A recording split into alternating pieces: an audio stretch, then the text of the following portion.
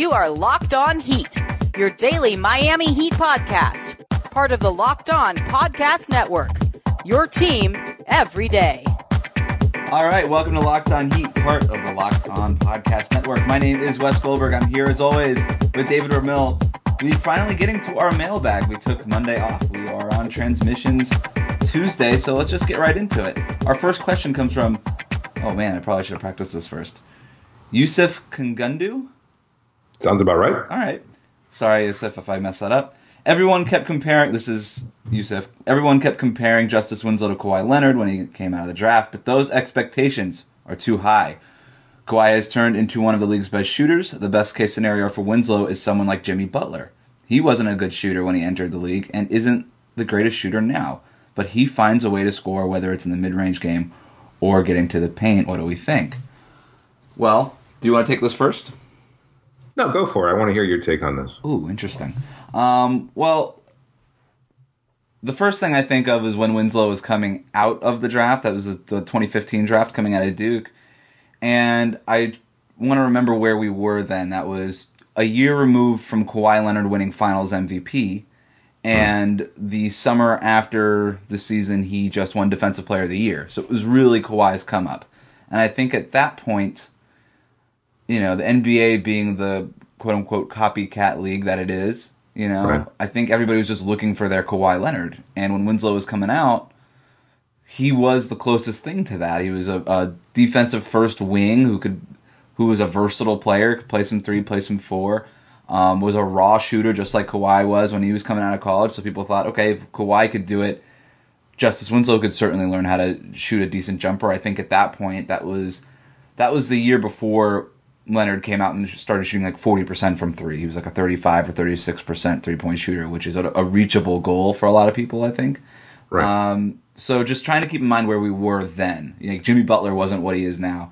DeMar DeRozan wasn't what he is now. And so that was the first comparison, and that's kind of, I think, something fans or just analysts of the league and just everybody who compares Winslow to Leonard, who are a lot of people, they use that and they've ran with it since. So just kind of keeping that in mind. But I agree that that's not a great comparison. Pat Riley, even when he drafted Winslow, compared him to Draymond Green right off the bat. And I love that comparison because they're both smaller for their position, probably best suited at power forward.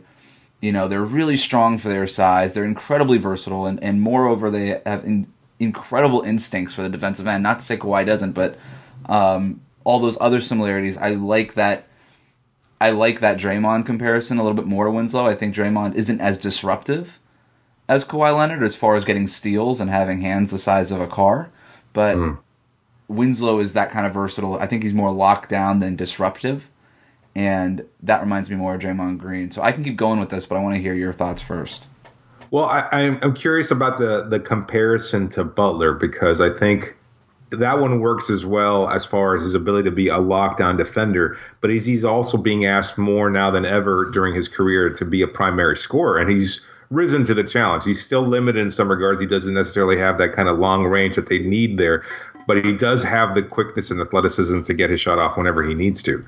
And that's been a plus for Chicago, one of few this season. So I don't think that we're at that point as far as Winslow is concerned, whether or not he'll ever be a primary scorer. That seems very unlikely at this point. And so you have to look at how the roster is composed around him.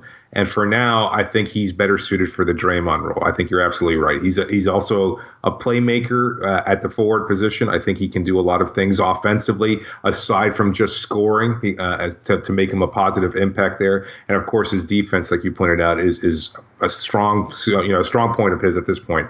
What I do like about the Butler, and I want to just bring DeMar DeRozan into here, is all these guys who not perimeter shooters, exactly, and their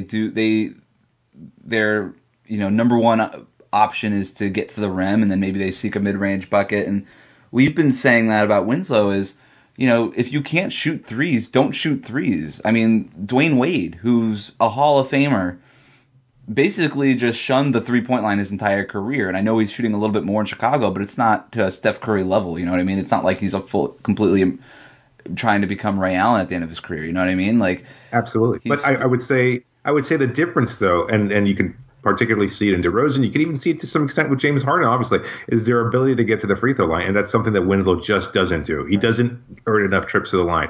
He needs to develop a go-to move, an up fake, something along the lines of Wade, where he gets people to commit to a foul early on. Or he can just flail like Draymond. One way or the other, he needs to be able to earn. Yeah. But you see, but even that's so effective. And then he's so strong. He needs to, he lacks the emotive display out on the court. He doesn't scream when he gets hit. Nothing. Yeah. Like, I don't want him to become necessarily an and one machine or a flailer like Draymond. But by the same token, he needs to react when he makes contact. I think he's just born and bred to just kind of absorb the contact and go, okay, good play, and then move on. Like, you don't ever see him react. And unfortunately, like, a lot of listeners probably say, well, that's flopping, that's unfair. It's like, yeah, that might be the case, but it's also a really great tool to get to the free throw line, and that's a skill in its own way. Look, I mean, so I love that you brought that up. And while you were talking, I Googled Jimmy Butler's free throw attempts and how that's progressed. His first season, 1.3 attempts a game. I mean, he was only playing 8.5 minutes a game, which is nothing compared to what Winslow was playing, basically 20 minutes more than him, but he was averaging 1.5 free throw attempts a game. By his second season, 2.8 free throw attempts per game. Winslow was 2.6 before having season-ending shoulder surgery. So I think for Butler, he was drafted in 2011. He's only now. It wasn't until his fourth year in the league that he averaged 20 points a game. Before that, he's never averaged more than 13. So and Winslow, and of course Butler was taken 20 picks after Justise Winslow. You know what I mean? He was the last pick in the draft. Winslow was the 10th pick. So there's certainly more expectations lumped onto Winslow, but Butler had all that time to really develop, and of course he was playing behind Derrick Rose and some really good teams, but Winslow hasn't really been afforded that opportunity, like you were saying. I mean, what his responsibility is, he can't just go out there and work on how to get to the line. He can't just go out there and work on his three-point shot, or just go out there and work on finding a move. He's got to do all those three things, and he's also got to rebound at a high rate. He's also got to learn how to facilitate a little bit. He's got to play multiple positions. Like, he's being asked in his second year to do so many different things and be good at them, and all of that lumped on top of now you have to guard the best opposing player. It's hard for him. So I would like to give him maybe the 3 seasons that Butler has had that really, up until this point, he hasn't obviously been the player he is this season, where if the Bulls were a little bit better, he could arguably be an MVP candidate.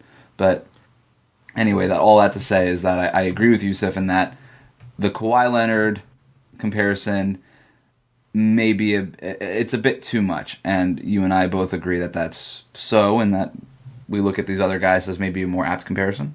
Absolutely. I think maybe a crossbreed of Draymond Green and Jimmy Butler, a longer, lankier defender, but one who's also a versatile player and can be a playmaker. So I think that's where he probably winds up fitting best.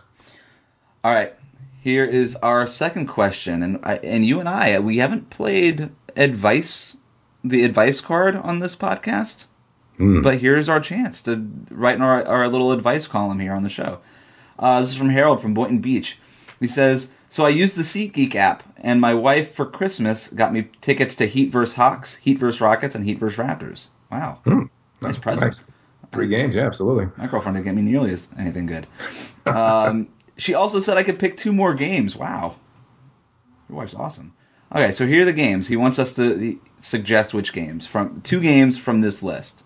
Nets, Wizards, Suns, Timberwolves, Pelicans, Hornets, 76ers. Now, these are all obviously home games. I'm not aware of the dates. I'm assuming you're asking these because they fit into your schedule, so that's not something we have to worry about. But I'm glad you used the SeatGeek app, because SeatGeek is the smartest and easiest way to find tickets for the Miami Heat. And if you're a real Heat fan, you want to go to the games, and maybe you didn't. Maybe your wife wasn't as awesome as Harold and got you tickets to like 15 Heat games this year.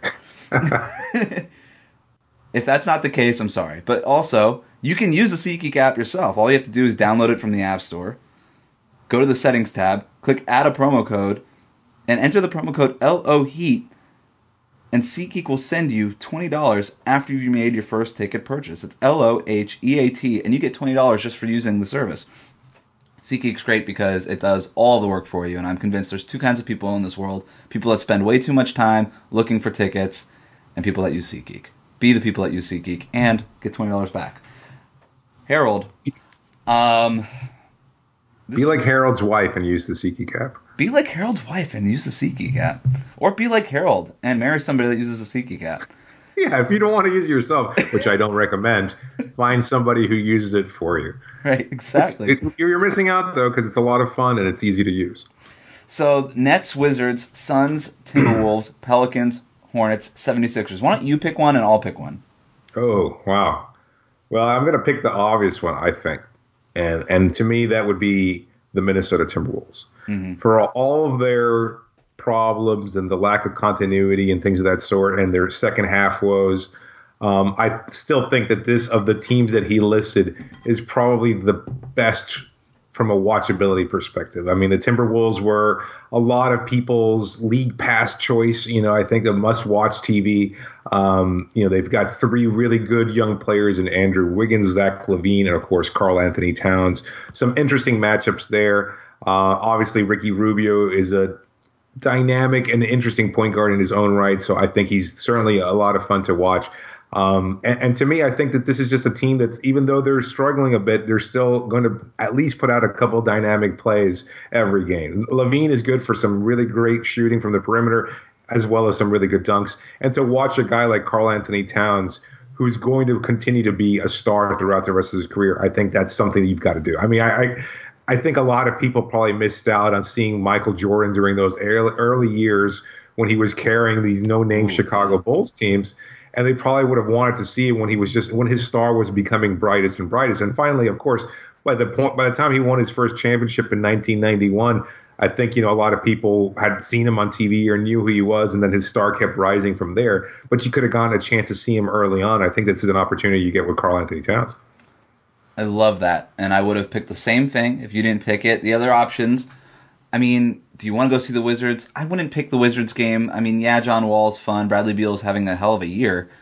Sure. But, we see the Wizards all the time.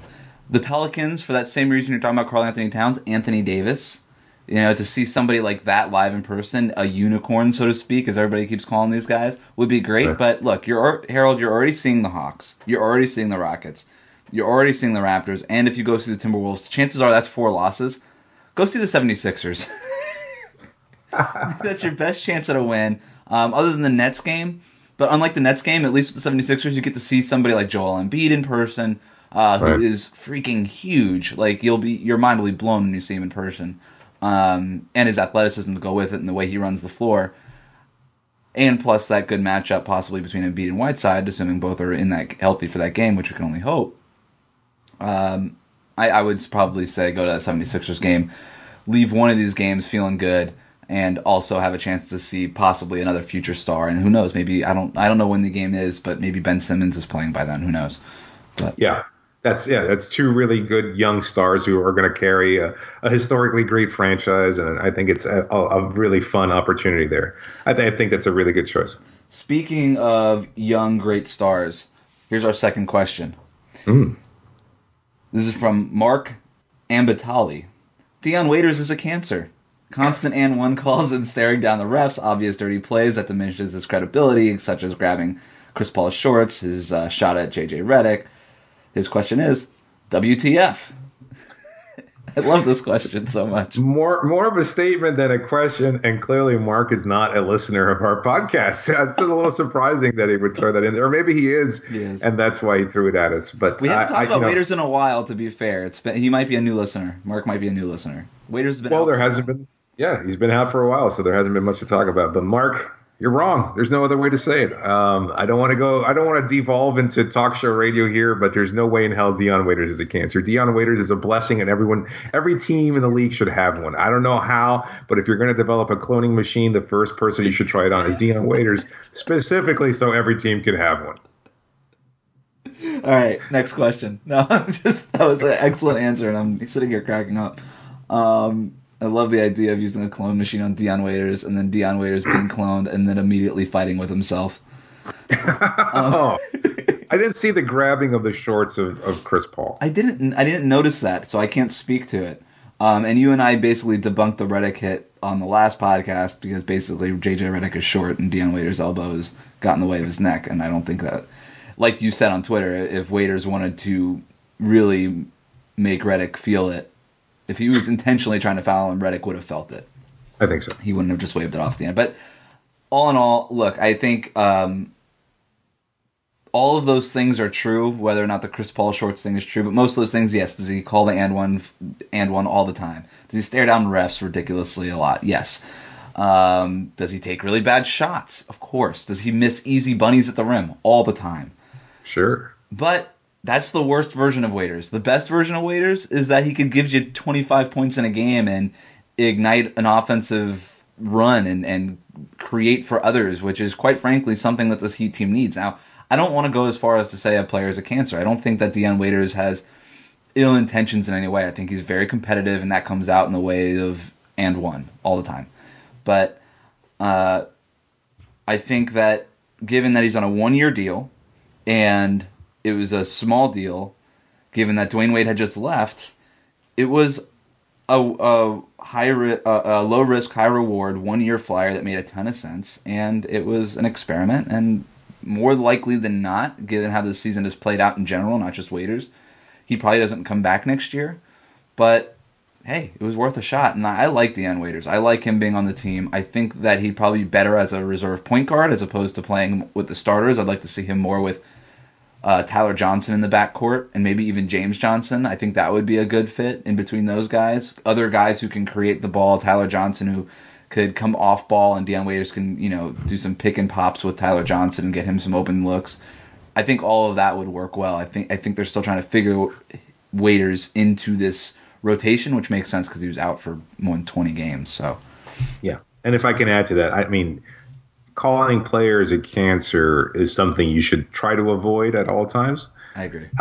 And particularly when you're talking about a guy who's just, maybe you just don't like his style. And I know that you're pointing to the and one calls and things of that sort. They're not harming anybody other than Dion, to be honest. As we've talked about before, he probably would get more foul calls in his favor if he didn't do those things. But that's just the way he's played. He doesn't know any better. And that's not nearly cancerous. A cancer to me is somebody that actively sabotages other players on your team, sabotages the efforts of a coach, creates dissension there purposely and tries to hurt others.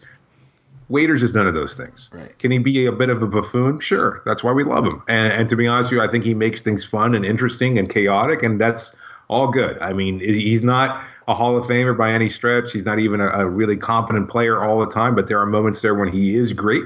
He was good. He was really, really good when he was with Oklahoma City last year. And we're talking about a player who's still in his fifth year in his career. He still has a chance at becoming a solid complementary role player and one who can be occasionally dynamic. So give him a chance, Mark. Maybe you'll come to the dark side and appreciate Waiters. Come to Waiters Island. There's always a drink the for Waiters you. Peninsula. Yeah, we got mojitos ready. Yeah. I like that you said chaos, and we'll move on right after this, but I like that you said chaos because the Heat aren't going to beat anybody straight up. So throw Waiters in there, add an ingredient of chaos a little bit, and then maybe, and you never know what that mix could create. The Heat may be able to win a game against a better opponent, right? So, Absolutely. All right, next question. Why were Heat fans so in favor of re-signing Hassan Whiteside in the summer? It's a lot of money for someone who can't lead a franchise, and is the third best player on a good team at best. This is from Twitter, from Jobs Gabosa. I'm not even going to, it's a very strange Twitter handle, but we appreciate the question. Absolutely.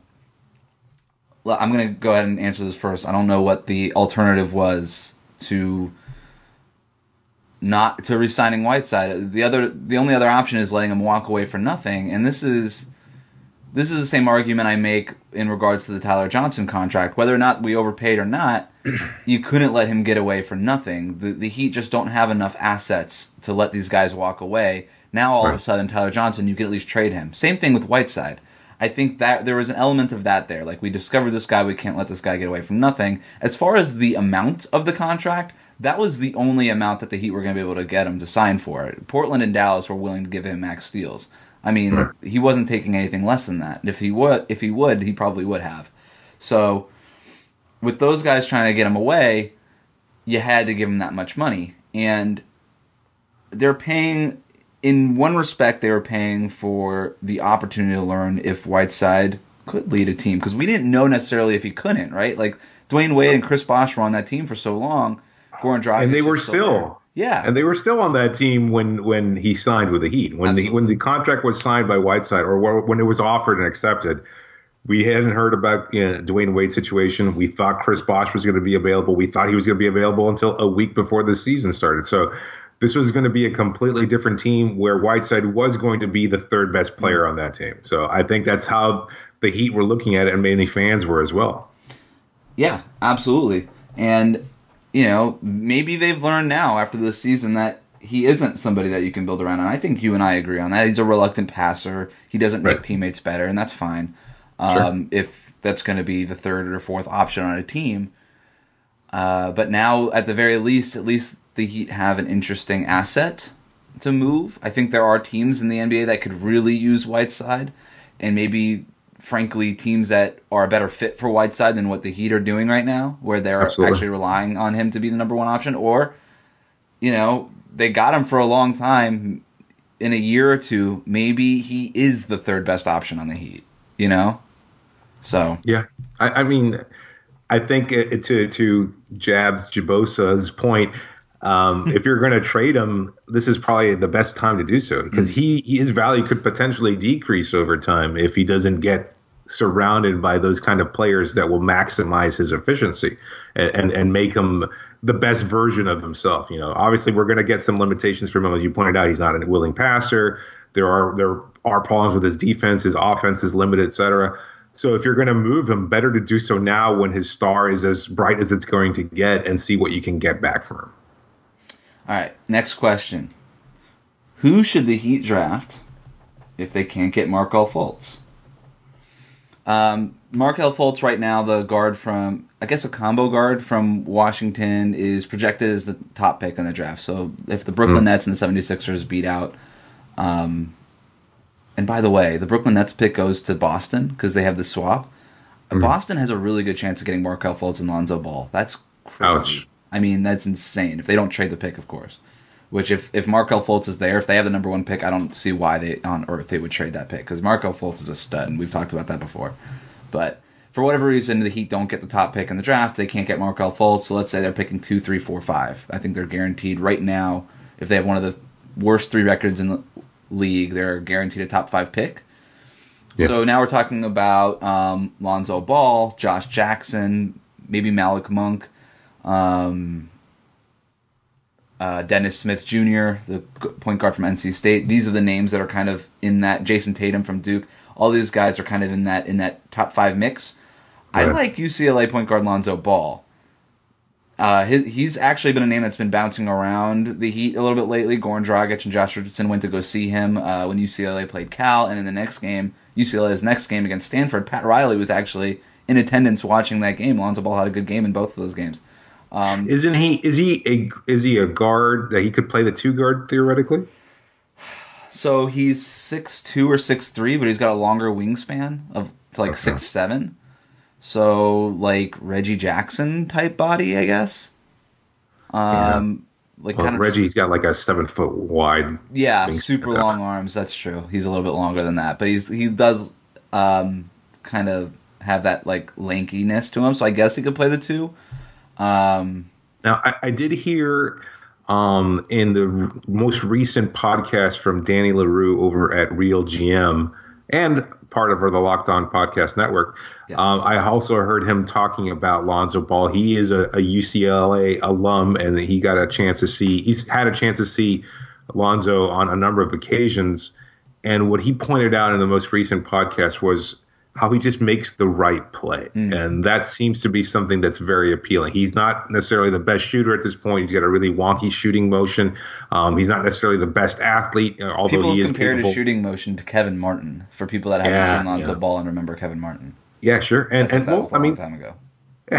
he just retired this past season. I think but so, I mean, yeah. we're talking about a guy who enjoyed a double-digit long career in the NBA. That's something a lot of players can't. And he was a top scorer on a number of teams. Not a guy you can build around, which is part of the problem, but certainly a guy that you want on your team. So, I think there's and I just want to compare the shooting motion, just because he doesn't have nearly the point guard instincts or passing ability that Lonzo Ball has. Kevin Martin. Right. Oh, there you go. Yeah.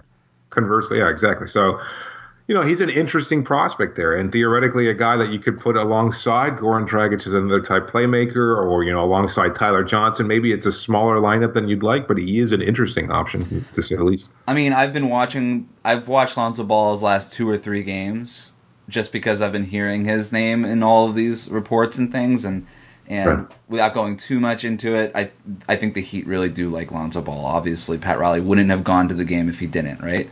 So I've been watching a lot of him, and I agree with everything that Danny LaRue said. I think he does make the right play. Is he a little too unselfish at times? Sure, but I'd rather that than the other side of the spectrum. He's a guy that could put up. I don't think he's going to come out and put up 30 points a game. He's not a huge scorer. A lot of Heat fans might look at Kentucky's Malik Monk. He's a big scorer. He's a guy that could possibly one day in the NBA put up 28 points a game, right? But Lonzo Ball to me is more of maybe like 18 points, 12 assists, and 9 rebounds a game.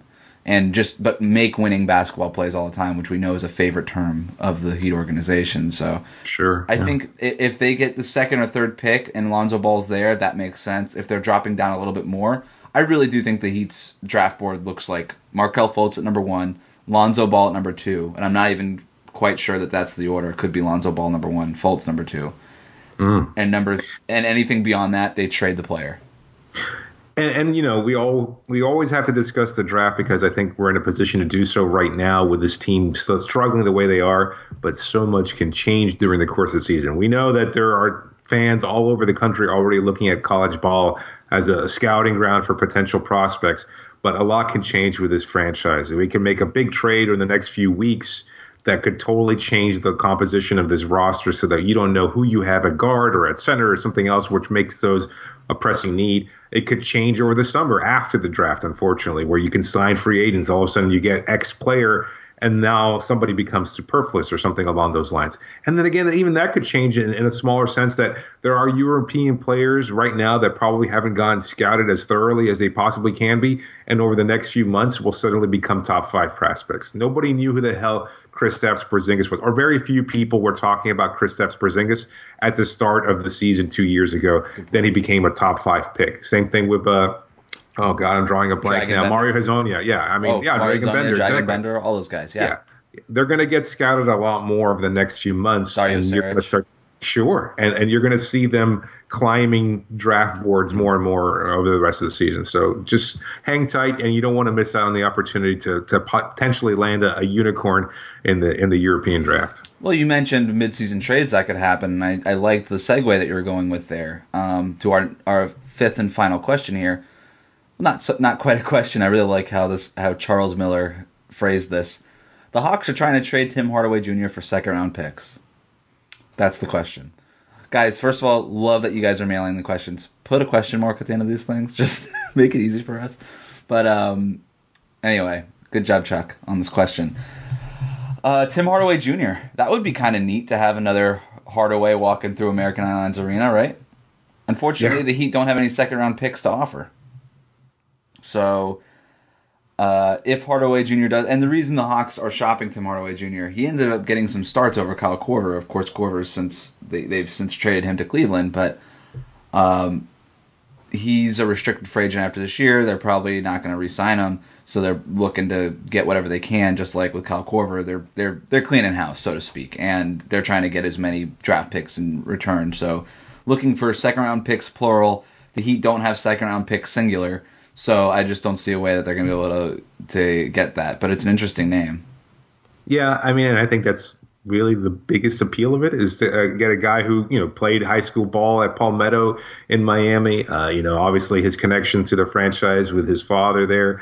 But at the same time, I don't even know that Hardaway is a player you'd necessarily want to have in Miami, right? I mean, his inconsistent shooting, he's got the athleticism and everything else. He can be a good defender, although we haven't seen that very consistently either. I mean, even if you had the second round picks, would you want to trade those for Tim Hardaway Jr.? No. And the only other thing I thought of was, like, do you trade a player like Josh Richardson for Tim Hardaway Jr.? And it's God, no. No, you wouldn't. Of course not. And it's like but that would be like, that would be like the only other option that he would have if they really felt that we need a Hardaway in here for whatever reason.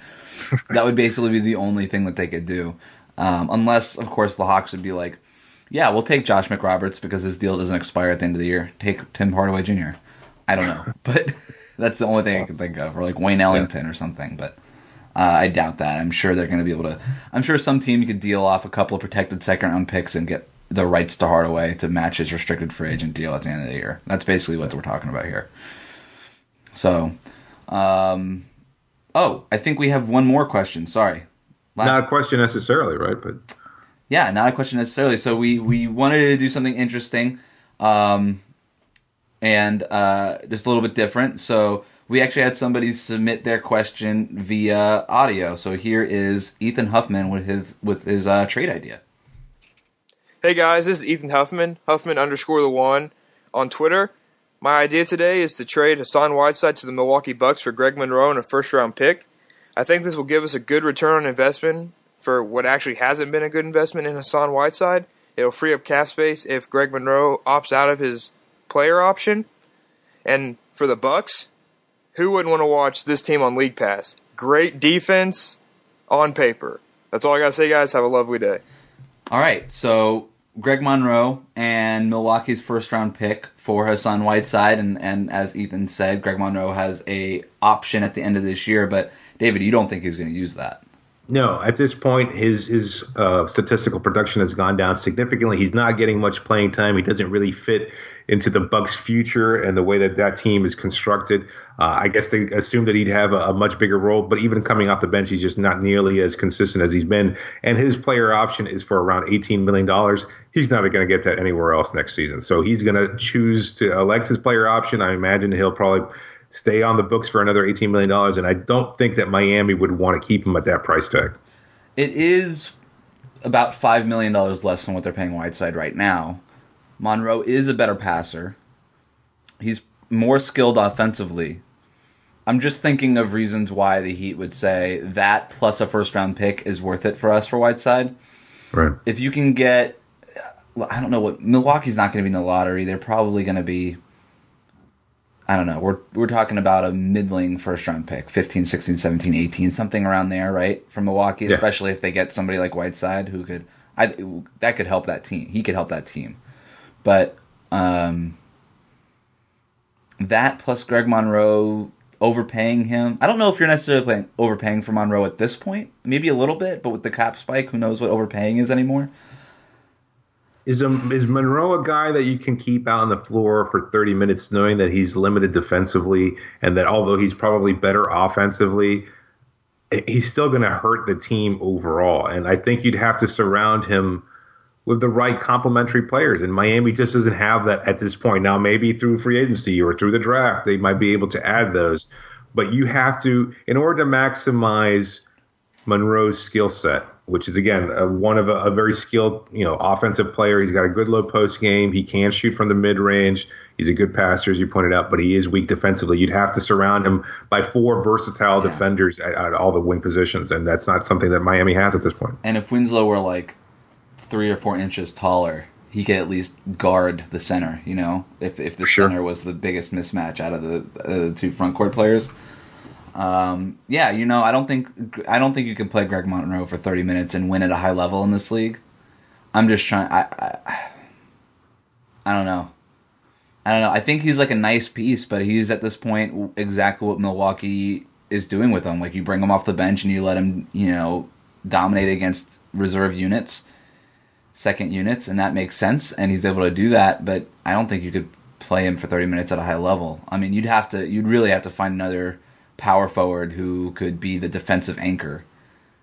And so now all of a sudden we're talking about a second move because of one move. I think that the trade's not awful. I think there could be better trades out there for somebody like Hassan Whiteside. If you give me Whiteside to Milwaukee for, now I'm just trying to think, like John Henson is a player I like that they have, right? And maybe he Right. comes superfluous if they all of a sudden have Whiteside. So if I'm bringing up the trade machine right now, which I'm burning a hole through this year. But Well, he's making a lot less money, right? John Henson is making. Actually, he just signed an extension, a 4-year extension. So he's making. Oh, Henson's making like $10 million less than Whiteside, but he's only making about $5 million less than Greg Monroe. So I don't know if this works, but no, the Bucks would have to throw in, I don't know, Mirza Teletovic or Matthew Dellavedova, which I don't think they'd want to part with either of them necessarily. So Whiteside. What about Whiteside and McRoberts for Monroe, Henson, and the first pick? That works. You do Monroe and Henson for Hassan Whiteside, Josh McRoberts, and he get a first-round pick. Now we're talking, because now you have all of a sudden John Henson's your starting center. Bring Monroe off the bench at the 4 or the 5, whatever you prefer, and you get a first-round pick out of that. I wonder if Milwaukee would do it. I don't know how much an upgrade. The only reason they do that is if they feel like, okay, we get out of the Monroe deal, we open up $18 million for next year. Which we'd be paying Whiteside, though. Yeah, you're going to be paying Whiteside and McRoberts the same, about you're going to save $2 to $3 million next year on this deal if you're Milwaukee. And maybe you're in love with Whiteside's game, and you think that McRoberts can come in there and provide the occasional spark if and when he ever gets healthy again.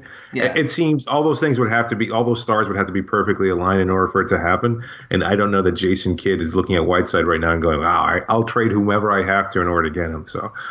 And Giannis Antetokounmpo is their center on defense anyway, and he's terrific. So doesn't. Right. I think Milwaukee likes the switchiness that they have, and Whiteside does not provide that. So switchiness.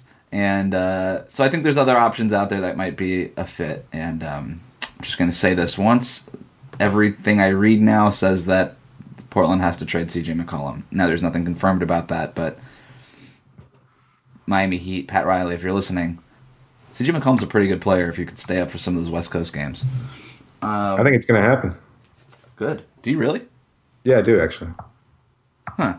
I think they're becoming increasingly less enamored of Whiteside. I wouldn't doubt if he's moved. All right. I could do a whole hour on that, but we don't have time for that. So, but I'm with you. I think that's a move that makes sense for both teams. All right. Well, that's all we have for today. Thank you for our mailbag questions, everybody who sent them. We really appreciate it. If you want to send in those questions, you can tweet us at LockedOnHeat or send them by email. LockedOnHeat@gmail.com is where you can send them. Thanks to our sponsor, SeatGeek, the friendliest and smartest way to buy and sell tickets. Use the promo code LOHEAT to be like Harold and get $20 off of your first SeatGeek purchase. And if you're not subscribed already to the show, you can do that wherever you listen to the podcast. And leave us a rating. It helps us on the iTunes charts, helps other people discover the show. We'll catch you next time. Thanks, David. You got it, Wes. Hey again, Wes here. So one of the reasons our boss, David Locke, started the Locked On Podcast Network is because podcasts are hot. I mean, of course they are. You're listening to one right now. And if your company is looking to reach listeners as awesome as you are, you should be sponsoring this podcast. Locked On Heat is listened to by 95% men, 74% of which are between the ages of 18 and 44.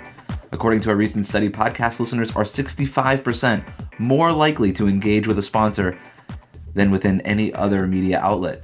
Plus, our rates are reasonable, or you can decide that for yourself. Just email us at lockedonheat@gmail.com to find out more about sponsoring Locked On Heat and engaging the audience you want to reach.